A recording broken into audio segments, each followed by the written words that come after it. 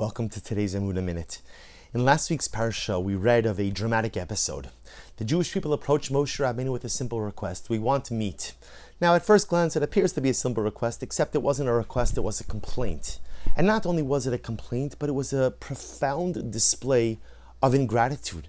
After all, remember again, HaKadosh Baruch Hu had been supporting the Jewish people throughout their sojourn in the desert with the man, the miraculous bread which fell from the heavens each and every day, enough to sustain every single man, woman, and child. And you could prepare it however you want, and it could taste whatever you wanted it to taste like, but yet, for Klal Yisrael, that wasn't enough. They required meat, they required basar, and they come to Moshe Rabbeinu. And Moshe Rabbeinu is so distressed by this, and understandably so, because after all, again, God provides you with your daily bread. HaKadosh Baruch Hu gives you everything and anything you need to survive, and this is the thanks. This is the hakaras hatov. This is the gratitude you display. And so the Torah says something amazing. This is in Perek Yud Aleph Pasuk Yud, chapter 11, verse 10. Vayishma Moshe es ha'am bocha lemishpachosav. Moshe Rabbeinu literally hears people crying over this. Can you imagine? They have man. They're not starving. There's plenty to eat. We understand if Jews are crying because they're starving, of course, but no one's starving. They have man, but yet they don't have meat. They don't have exactly what they want. And by the way, I want to point out, they had plenty of animals. If they wanted meat, they could just shecht meat. They could have meat. But no, they wanted God to provide them with meat. So Moshe Rabbeinu literally hears them crying. Vayishma Moshe es ha'am bocha lemishpachosav. He hears entire families crying. Ish lepesach oalo. Entire households crying. Vayichar af Hashem, because Baruch Hu got very angry.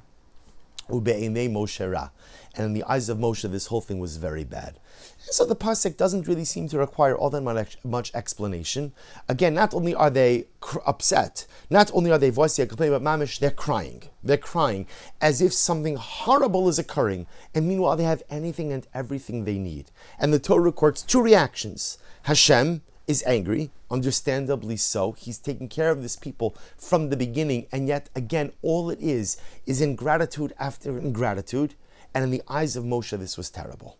Now again, for Moshe Rabbeinu, we understand it was terrible as well, because each and every one of these complaints was also a little bit of a revolt against Moshe Rabbeinu's leadership, was a revolt against the Ribbon Shalom. But the great tzaddik, Reb Levi Yitzchak Berditchev Zecher Tzaddik V'Kadosh Levracha, explains this pasuk in such a dramatic way. And the Rebbe says, if you look at this story, stands in marked distinction from all of the other stories of rebellion, all the other stories of complaints. Because again, we're no stranger to complaining, and every single time Klal Yisrael complained and got themselves into trouble, there was always the same script.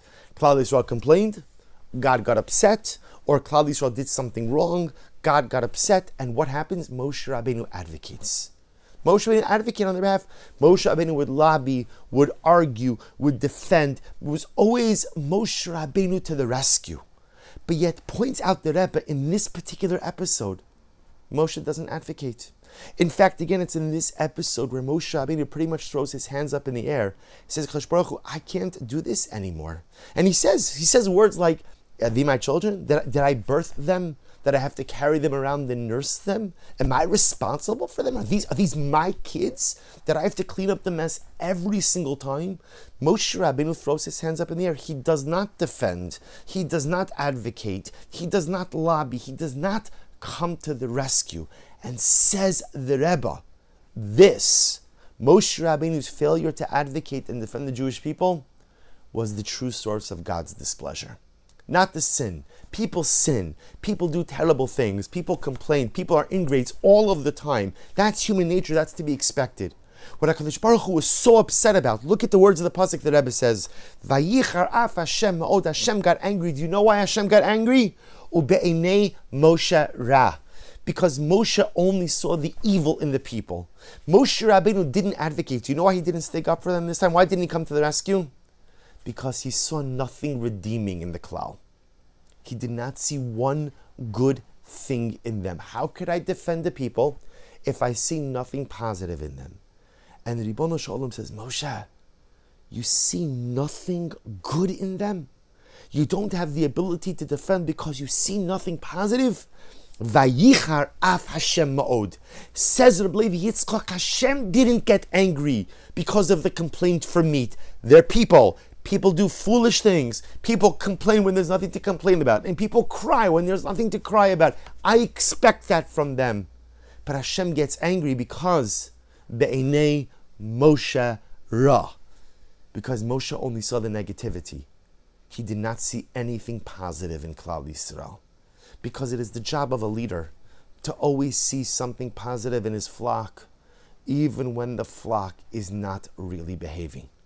But it's not just an obligation in leadership. It's the obligation that we have been Adam L'Chabero as well. You see what? The Ribono Shel Olam wants more than anything from us is that we should always go out of our way to see something positive in the other. Now, it's easy to see something positive in the other when the other is behaving himself, when the other is conducting himself appropriately, when the other is doing that which he is supposed to be doing. But what happens when the other fails me? What happens when the other hurts me? What happens when the other takes liberties with my honor or my dignity? I still have to go out of my way to try to find something positive about that person. I don't have to be their friend. I don't have to associate with them. I don't have to throw my arm around them. I don't have to go ahead and spend time with them. I don't have to ingratiate myself to that individual. But I can't walk away from another Jew with a totally soured perception based on something that occurred. I have to try to find something positive in every person, even when that other person is at their lowest point. Because if all I do is see the negativity in people, it sours me on humanity. And the moment I become soured on humanity is the moment I become a cynical, jaded, sarcastic individual. And once I assimilate and integrate those midos, that's the beginning of the end. Kadosh Baruch Hu gets upset not at Klal Yisrael's failure, but at Moshe Rabbeinu's failure to see good even in a people who are doing really bad things. And that becomes our obligation. Because often we have negative interactions with people. And sometimes as a result of negative interactions, I have to place a distance. I can't be with you. I can't spend time with you. I can't interact with you. That's good. You stay there, I'm going to stay here. But I'm still going to strive to find something positive in you, despite the fact that you acted in such a lowly manner. This is what HaKadosh Baruch Hu wants of us. It's what HaKadosh Baruch Hu expects of us. And it appears, says Reb Levi Yitzchak, that is the ability to see the good in the other, even in those moments of failure, that gives the Ribono Shel Olam the ultimate form of happiness. Wishing everyone a wonderful day.